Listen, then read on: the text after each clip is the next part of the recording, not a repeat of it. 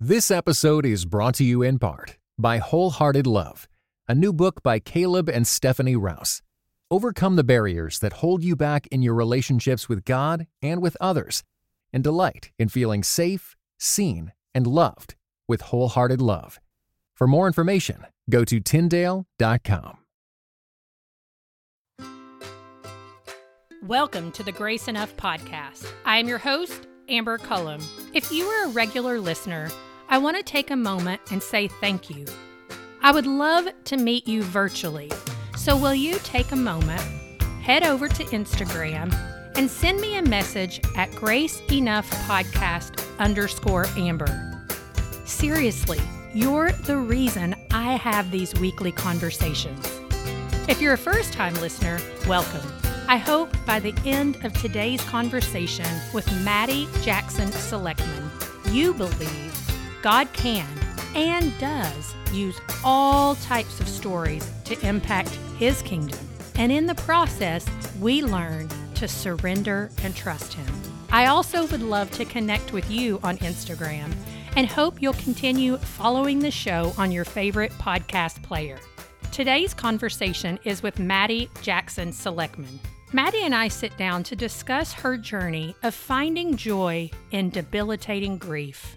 We also talk about honest conversation with a God who cares and living a life she never expected, all of which is chronicled in her best-selling memoir, Lemons on Friday. Good morning, Maddie, and welcome to the Grace Enough podcast.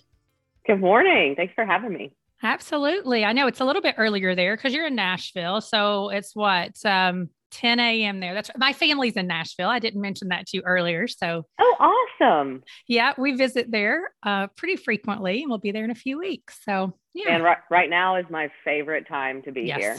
I know. It's beautiful. I'm sitting here looking at all the trees out my windows. I know. What I remember when my family first moved to Nashville from Kentucky, the one thing that I noticed that was one of the biggest differences, though, is that once the time change does happen, it gets dark at like 4:30 there. And I think it's because Nashville's like right on the central line. They're so close to Eastern, but they're not. And I'm like, oh my gosh, it's 4:00 and it is pitch black outside. It's truly the worst. Like it's top 3 worst parts of living here. So, yes. But we deal, That's right. That's right. Well, as we get going, tell everybody a little bit about yourself and what you do on a day-to-day basis, just so that everyone can get to know Maddie just a little bit. Yeah. So I grew up here in Nashville, so have lived here most all of my life, besides college. In a few years, I lived in Texas. And I have a women's apparel company that I founded with my partner, Brooke, 3 years ago. And it was truly, I don't know if you want to talk about all that or not, but it was truly there was such a divine hand in that because I have a degree in creative writing and have always wanted to write, which obviously I'm thrilled that has finally turned into a book that I've dreamed of having, my name on a published book and sharing something with the world. Yeah. But after college, had an English degree and people aren't banging down on your door to give you a job with an English degree. So anyway, got a job working in a steakhouse just for money and sort of fell in love with wine. And the wine and food was my whole career for most of my 20s, and really felt called by the Holy Spirit in 2018 to sort of end that chapter. And in the last job I had, I owned my own restaurant and had a lot of young women work for me, and sort of just by way of loving them and trying to kind of guide them, became mentors for them. And I told my husband, Ben, at that point, I was like, I've got to use this gift that God's giving me. Like, I think it's time. And I've just sort of cultivated this heart for young women. And I just want to be able to help and like minister to them in some way. And I have no idea what that looks like. But I closed that business totally walking in faith. When I say legit, no plan, like it was borderline, like not wise, but I knew in my soul and my spirit, it was right. So no joke, within a month, Brooke, who I now founded Nashville with, called me and said, hey, I have this idea for a women's merchandise brand, and I want it to celebrate Nashville and celebrate and empower women from a spiritual place, not like a political place. And I was all on board for that. But I knew nothing about merchandise or retail or anything, but she wanted someone to do a blog and a podcast and just basically put out content for the people who were going to support us. So that was July of 2018. And we started building the company, doing the designs, and we ended up setting in place 3 core missions that we were going to advocate for and financially support through our business. And the first was orphans or adoption and vulnerable children, because Brooke is an adoptive mom. So that was on her heart. And so then we went to scripture. And as you know, everywhere in scripture, it says, take care of orphans and widows. And so, I mean, at that point, I was 28, she was 30. And we were like, I have no idea what that means, but it's clearly what God calls of us. So we'll figure that out. And then my husband was a district attorney for Nashville. And he works primarily with the drug and human trafficking courts and victims. And he said, you know, if y'all are working to really empower women who are vulnerable, this is a huge issue in our city. And I know the women who run the programs for rehabilitation for them. And I think it'd be something for y'all to look into. So he essentially helped build out that part of our mission with us, which is so special to me now, of course. So all of this was about 2 months before he passed away. So God truly pushed me into that place. And even with widows being one of our missions, I think, you know, reasonably so, people kind of assume that was a reaction of mine, you know, after he passed, to add that as a mission. But it was something that he put in place before anything happened to Ben. And then obviously since then, I've sort of taken, you know, the place more of an active role. Serve. Exactly.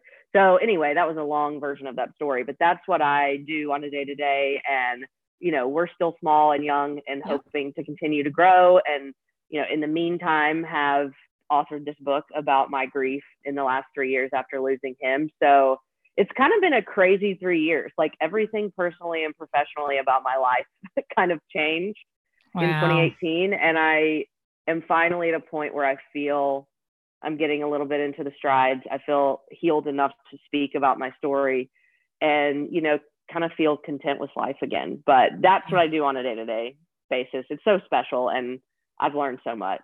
Now, is Nashville, is it all the apparel, you all sell it to other boutiques and things like that? Or do you all have a brick and mortar?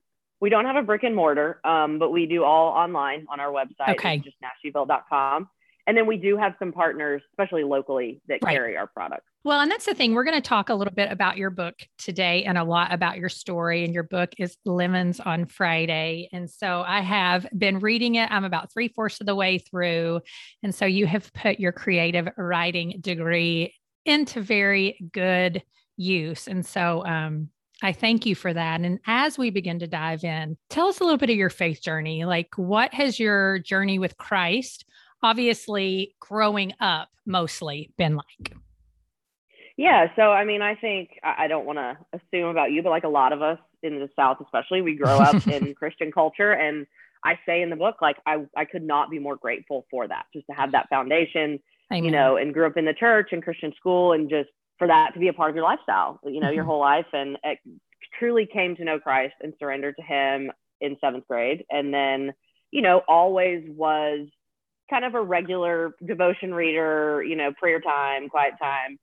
And I'm so grateful for that. I think that almost especially when you grow up in the church, at least this was my experience, sometimes it takes hardship to really test, okay, how much of this is just things that I take on because they're my world, and how much of it do I really believe? And how much of it do I want to put at the center of my life and not just like at the periphery on Sunday? And I talk about that as sort of like tragedy is the way that God builds our faith roots. And the first sort of testing of any sort that I faced was in my early 20s. You know, my mom got diagnosed with colon cancer. And I remember that being the first time that I really had to face, okay, do I really think God has the power to handle this? And do I really think he's good that he let this happen to her?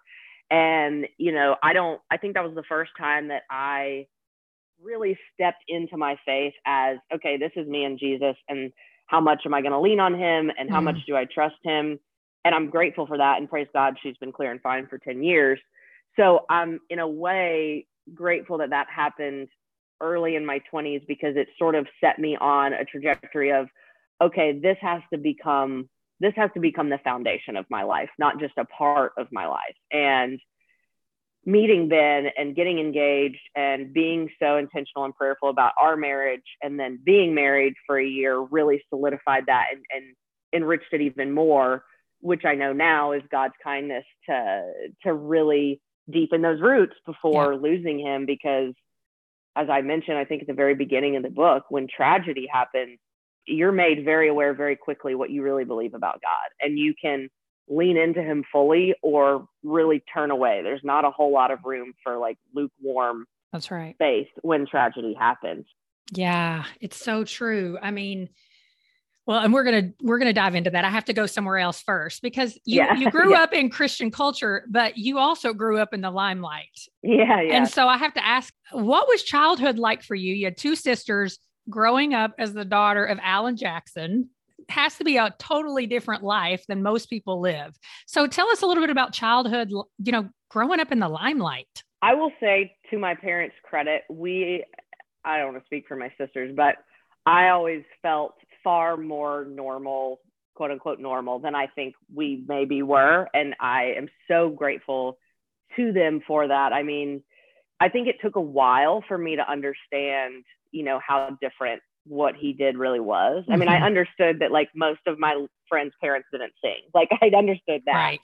But, it took until kind of into elementary school and middle school to realize, okay, this is a significant lifestyle difference. And, that was the 90s. I'm grateful now. I see a lot of the, current sort of country stars and their wives and children. And I'm so grateful that, social media wasn't really a thing. I mean, we were never as exposed as a lot of people are now, but, it was very different. We went on wonderful trips, and we had big houses, and, we got to go to the White House 3 times while I was in high school, and just, things like that. I realized, how blessed our family was and how rare these opportunities were. But again, to their credit, like we went to a normal school with normal people, and we played sports and we did choir and, all the things that normal kids do. And in a way, I remember thinking how lucky I was, because Dad, because he didn't have a normal like 9-to-5 or corporate job, he really was more present for all of that stuff with us than even some of my friends' dads were that just had business type jobs. Oh, that's cool to hear. Yeah, it was it's really cool. I think there's an assumption he was just on the road all the time, which, he was early on when I was young, but he hardly missed any of our important things because he could schedule shows around him. I mean, he was awesome. So intentional to prioritize us. It was really great. Yeah, that's awesome. Well, in October of 2017, you were married to Ben Selectman. I mean, your story is neat anyways, just like you said, because he was district attorney. And correct me if I'm wrong, but you were kind of like, well, I mean, maybe I'll get married, maybe I won't. Like, yeah, I mean, I always wanted to be married, and I still pray to have a family. But, at that point, I was opening this business and very independent and very focused on that. And he was in law school in Memphis, and so we weren't in the same place.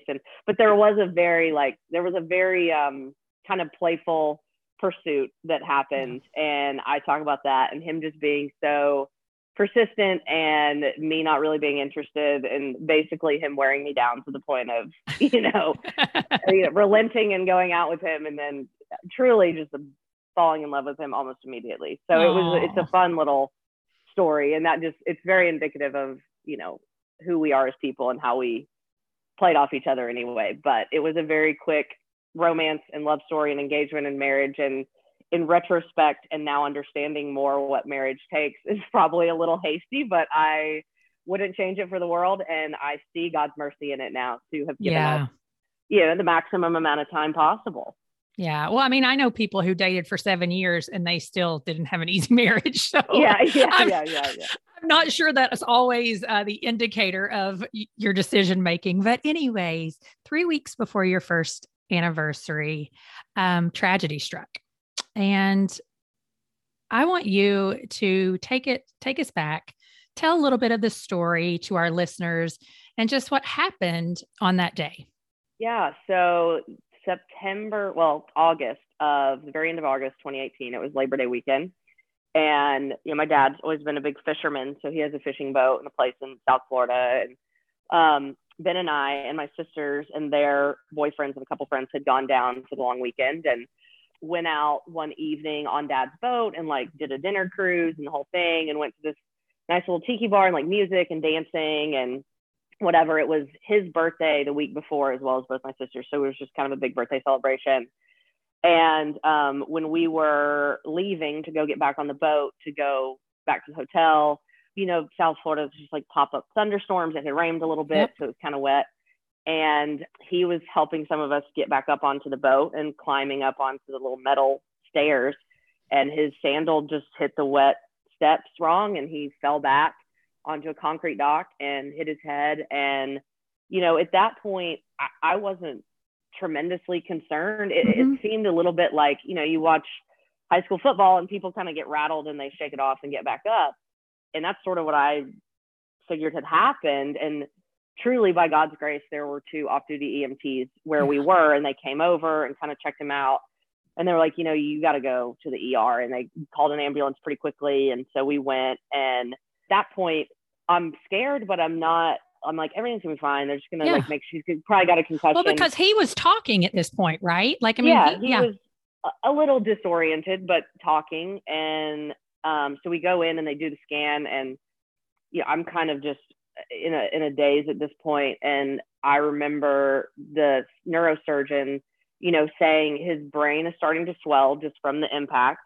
And we don't have to do brain surgery right now, but we might. And I mean, you talk about that word snaps you back into reality, and we're in a different state. It's now pretty late. And, you know, I'm sitting there thinking, what's going on, and how am I going to call his parents in the middle of the night and tell them what's going on? And so anyway, I did, and both our parents came down the next day. And thankfully that first 24 hours, he was still awake and knew who everyone was. And I mean, not full on conversations, but, you know, he was kind of aware.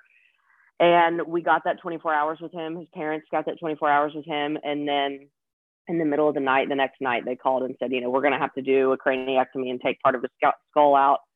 His brain's dangerously swelling. And so from there forward, it was 11 more days in the ICU and 2 brain surgeries and, you know, a medically induced coma, and the whole just this up and down of all the machines, and his whole being on a ventilator and his whole body just being operated by machines. And so we get to the end of the 11th day, and his intracranial pressure had been pretty good for several days. And so his dad and I sit with the neurosurgeon, and she says, you know, we're pretty happy with where it is.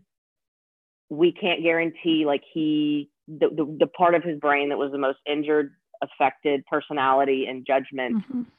So I'm sitting there thinking, okay, she's going to start waking him up, but he may not be the man I married. Like that was the fear that I had at that point. And his dad asked her, you know, is this fatal? And she said, obviously I can't tell you no with certainty, but from a neuro perspective, it shouldn't be. So we're thinking, okay, he's going to wake up. They go and do one more scan, and she comes back and she says, I'm so sorry, but like he's had multiple strokes. He's brain dead. And at that point, you know, they give you quote unquote options of what to do. And, you know, we're so exhausted and drained. And I just told them, you know, there's no way I can make a choice at this point. Like his body is maintained. Like we have to go home. I have to sleep. We have to pray. And truly at that point, I was still so sold and just like convinced that God was going to make this a miracle story. Like that was my prayer. I remember sitting on the balcony, looking at the ocean and being like, you are the creator. Like you are the redeemer. Like he's going to be this miracle story, and everybody in the hospital's heart is going to be changed. And I told God, I was like, I'm not choosing to take him off of this. Like I'm not, if you're not going to make him a miracle story, you have to take him, because I'm not going to do this. And in the middle of the night, they called me back and said, hey, like his heart's starting to fail. If y'all can get here quickly, we can keep him alive, and And obviously that was not the answer to that prayer that I wanted. But from that moment, like I don't know that I've doubted his kindness, even though I hate the way that he answered that prayer. He didn't make me choose to take Ben, you know, and that was kind, So we went, and he passed away that day. And then, you know, we all came home. So that was 3 years ago in September. I mean, oh, there's so many questions. There's so many questions that I have because I love that you recognize God's kindness. And I say that because I'm not sure that I would have the same response. And I think that you understand that as well. Because in your grief, you did begin to, and not just you, everybody was praying for a miracle, but I'm sure there's a lot of people who can say, why didn't you answer this, God? Like, why didn't you answer with a healing? Because this was a young man who just got married. And, like, were you present? A couple of the other questions I know that you wrote out was what could I have done differently? And so we began to grapple with those things. And so my question for you is, what did you discover about the steadfast love of God during those first few years of grief and asking some of those hard questions? I think it's just that he's so tender. Like, he's so tender and personal. And I think, like, we know that. We've said that our whole lives. God loves us. He knitted us in our mother's womb. He knows all the hairs on our head. And I'm not saying that those flippantly to discount them, because they're true. But I think in those moments, I was just so desperate for him. And the ways that he showed up, other people wouldn't even hardly notice. They were just so intimate and so tender and so personal. And I think the way that, like, I think of I think it's C.S. Lewis has a quote about God as the king who stoops to raise us up. And it's like, for the last 3 years, I just have felt him almost physically stooping and kneeling and, like, laying with me in the pain. And I think for so long, for most of my life, having been a Christian almost all my life, I knew God, I knew Jesus as my savior, right? That's the first point. We get it. We believe it. And I think until Ben died and I was so desperate and helpless to find goodness in my own story, I didn't know that he was like the sit beside me best friend. And I think that's what I've discovered about him. And that's what I almost love most about him. It's like, obviously, love you. Thank you for the cross. Like, thank you for salvation. Thank you for heaven. But also, like, you're my best friend. You're right here in the mess with me. And I just have felt that every step of the way. And I think it has changed the way that I understand scripture. And I think it has changed definitely the way that I pray and the way that I interact with him on a daily basis. And those are things I'm very grateful to know at 31 and to not have gone another decade or 2 or 3 without, that personal closeness. Yeah. I mean, because you write a little bit in the book about when your friends would come and sit with you, and, it's like you didn't want to be alone, but you did want them there, and those kinds of feelings. And how I recall another conversation that I had with a lady, Treva Kuiper, who lost her husband. And she said, it was the going to bed at night. And I know that you express that too, the closeness of God in the going to bed at night, because the loneliness and the grief was just so overwhelming. Would you say those are some of the moments that you experienced the love of God in the debilitating grief? Definitely. Yeah.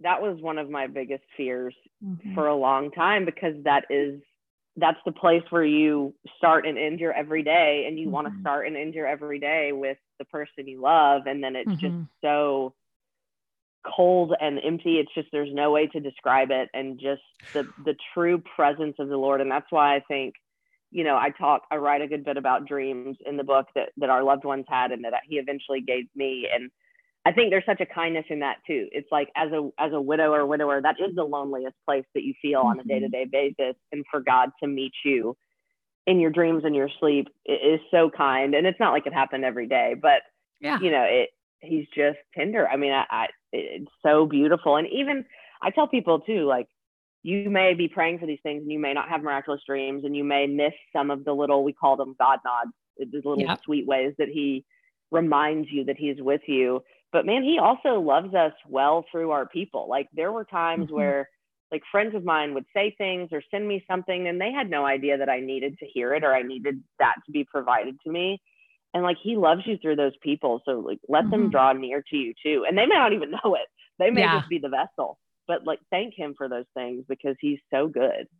Well, and that leads into talking a little bit about finding tidbits of joy. And you write quite a bit about that as well in the grief and in the midst of pain. And so talk about how those two things can coexist, that you can have laughter and joy and this just overwhelming amount of pain at the same time.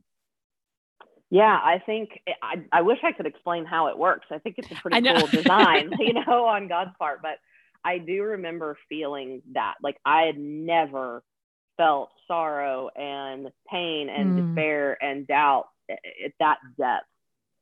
And there was a point at which I realized this being this down in the valley it's not going to negate me from also experiencing things that will pour back into my soul, if that makes sense. It's like, it's not a happiness joy. It's like a richness of life joy. And so I think when you've gone so deep, when your emotional, well has expanded so much, it also expands how richly you can enjoy small things in life, and it felt for a long time like just the world was in black and white. Like it just felt like everything was muted. You're in a fog. Nothing is satisfying.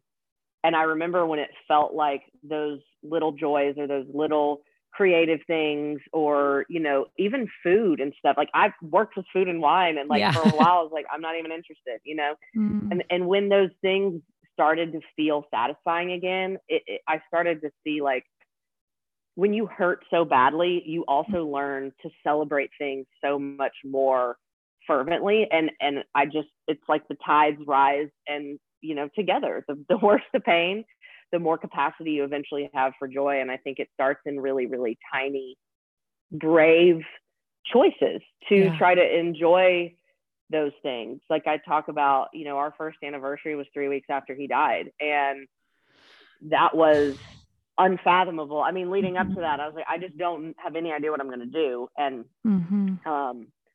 remember, thinking about it beforehand and just, knowing that Ben would tell me to celebrate anyway, like to celebrate how we would with the people we loved.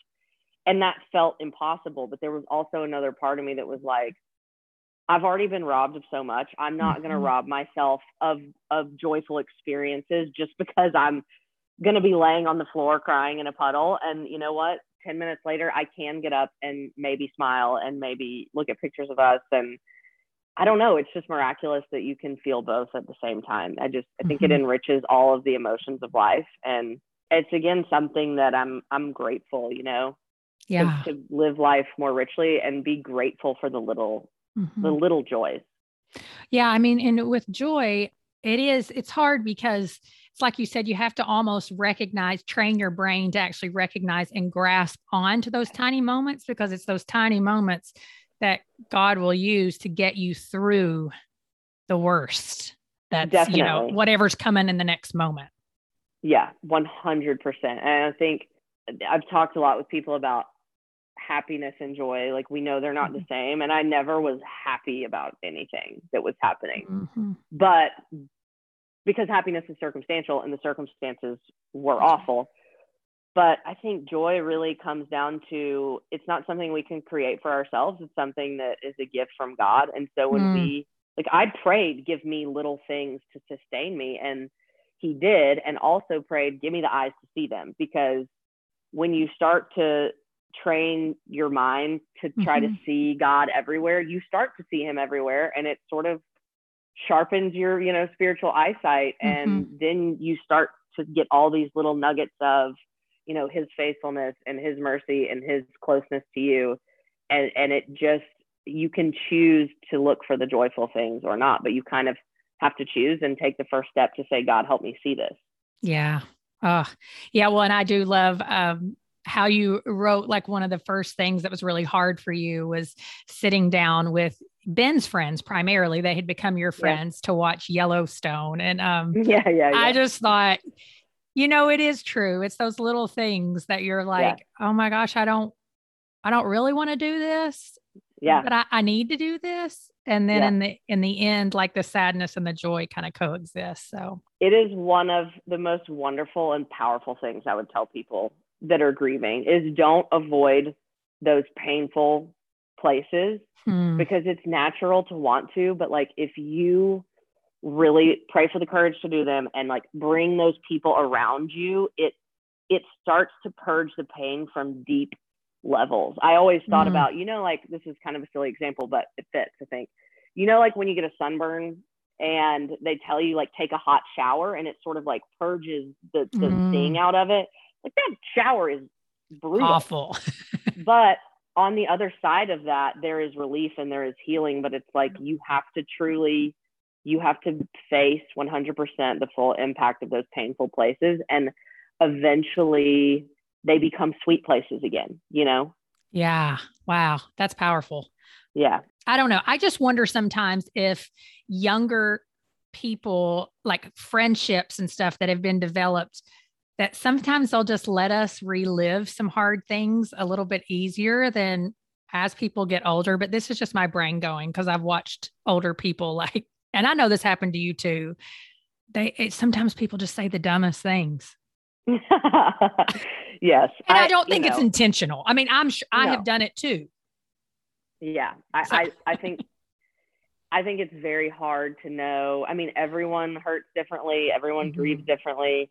Everyone needs different things. And I've had friends and people I love experience different sorts of losses, even in the last 3 years. And I've struggled to be like, okay, what do I say to them? What do I do? And you would think at this point I would know, but it's their needs are very different than mine. And sort of something that I've tried to tell people who are hurting or who are trying to love on someone who's hurting is one of the kindest things a friend said to me one time was, you know, we were hanging out, whatever. And she said, do you want to talk about Ben right now? Or do you want me to talk about my whole life so you can be in my world for a minute and not have to think about everything?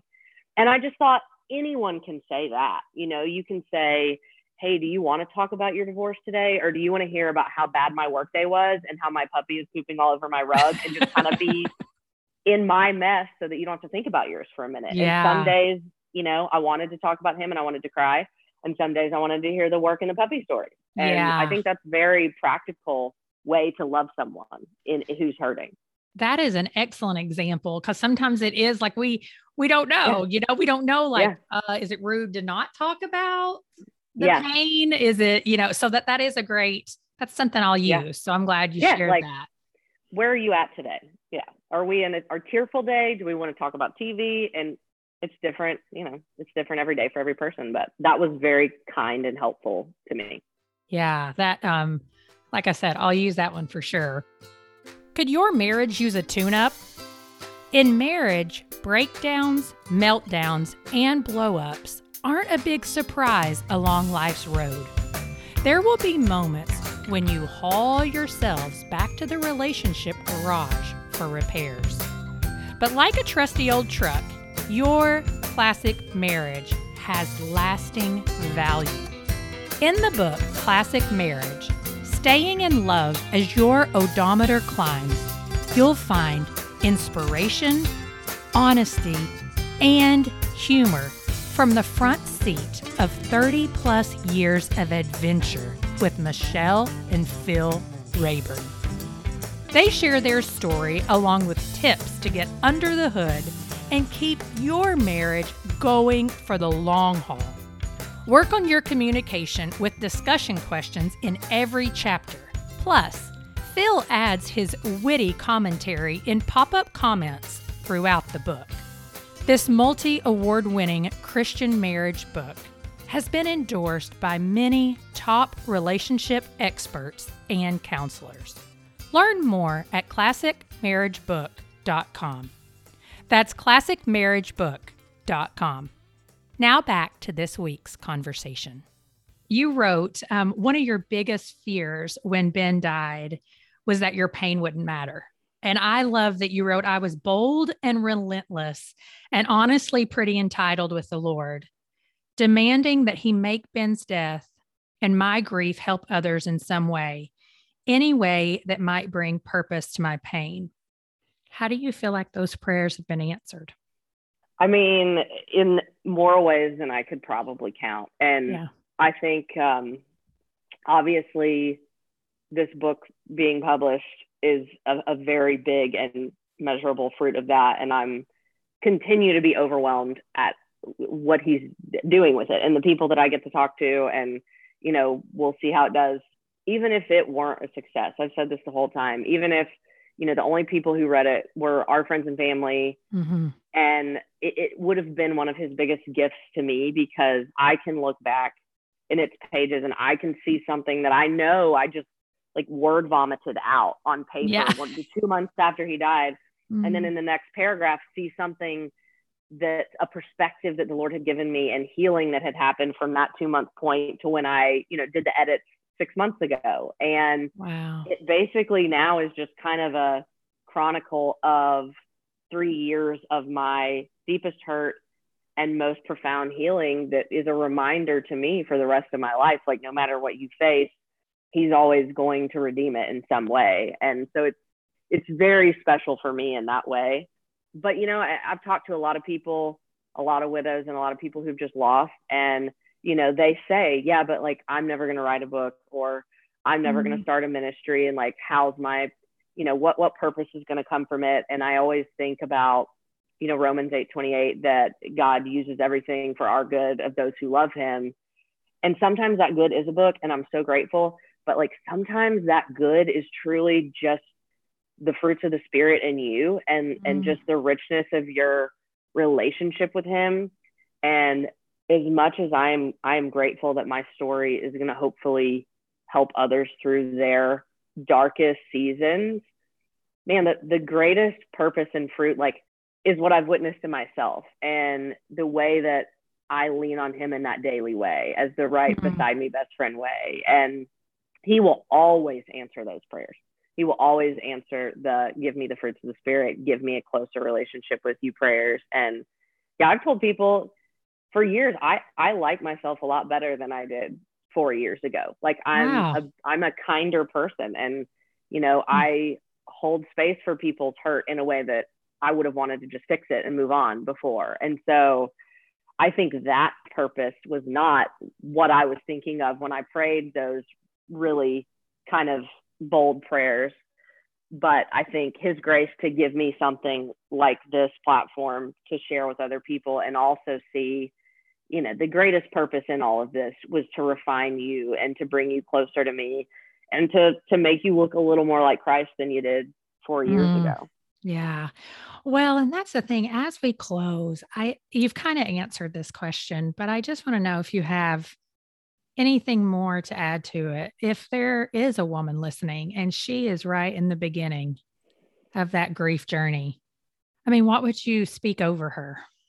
I would say 2 things. You probably cannot see hope for your story right now, and as I couldn't for quite a while. And I think I had to look to other widows ahead of me. So whatever your circumstance, if you can find a faithful person who's ahead of you in that journey, watch how they've healed, watch where they are, see the stability that has slowly been built back into their life, and have them validate where you are, but also be that picture of, I know where God can take me, because I can't see it from where I am now. And also just 24 hours at a time, everything. I wanted a plan. I wanted like bullet points. I was like, tell me how to grieve.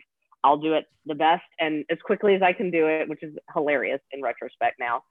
But there was a point where I just had to make, the Lamentations passage, his mercies are new every morning. That had to be my mantra, because it's just true, and he's faithful to it. But y'all, it's like 24 hours at a time, and that's all that you can face at once in those dark days. And he really does give you what you need, and you really will feel like you're on empty by the end of the day, and that maybe you can't do it again tomorrow, but his mercies are new every morning. It's just, it's 24 hours at a time. And I hate that that's true.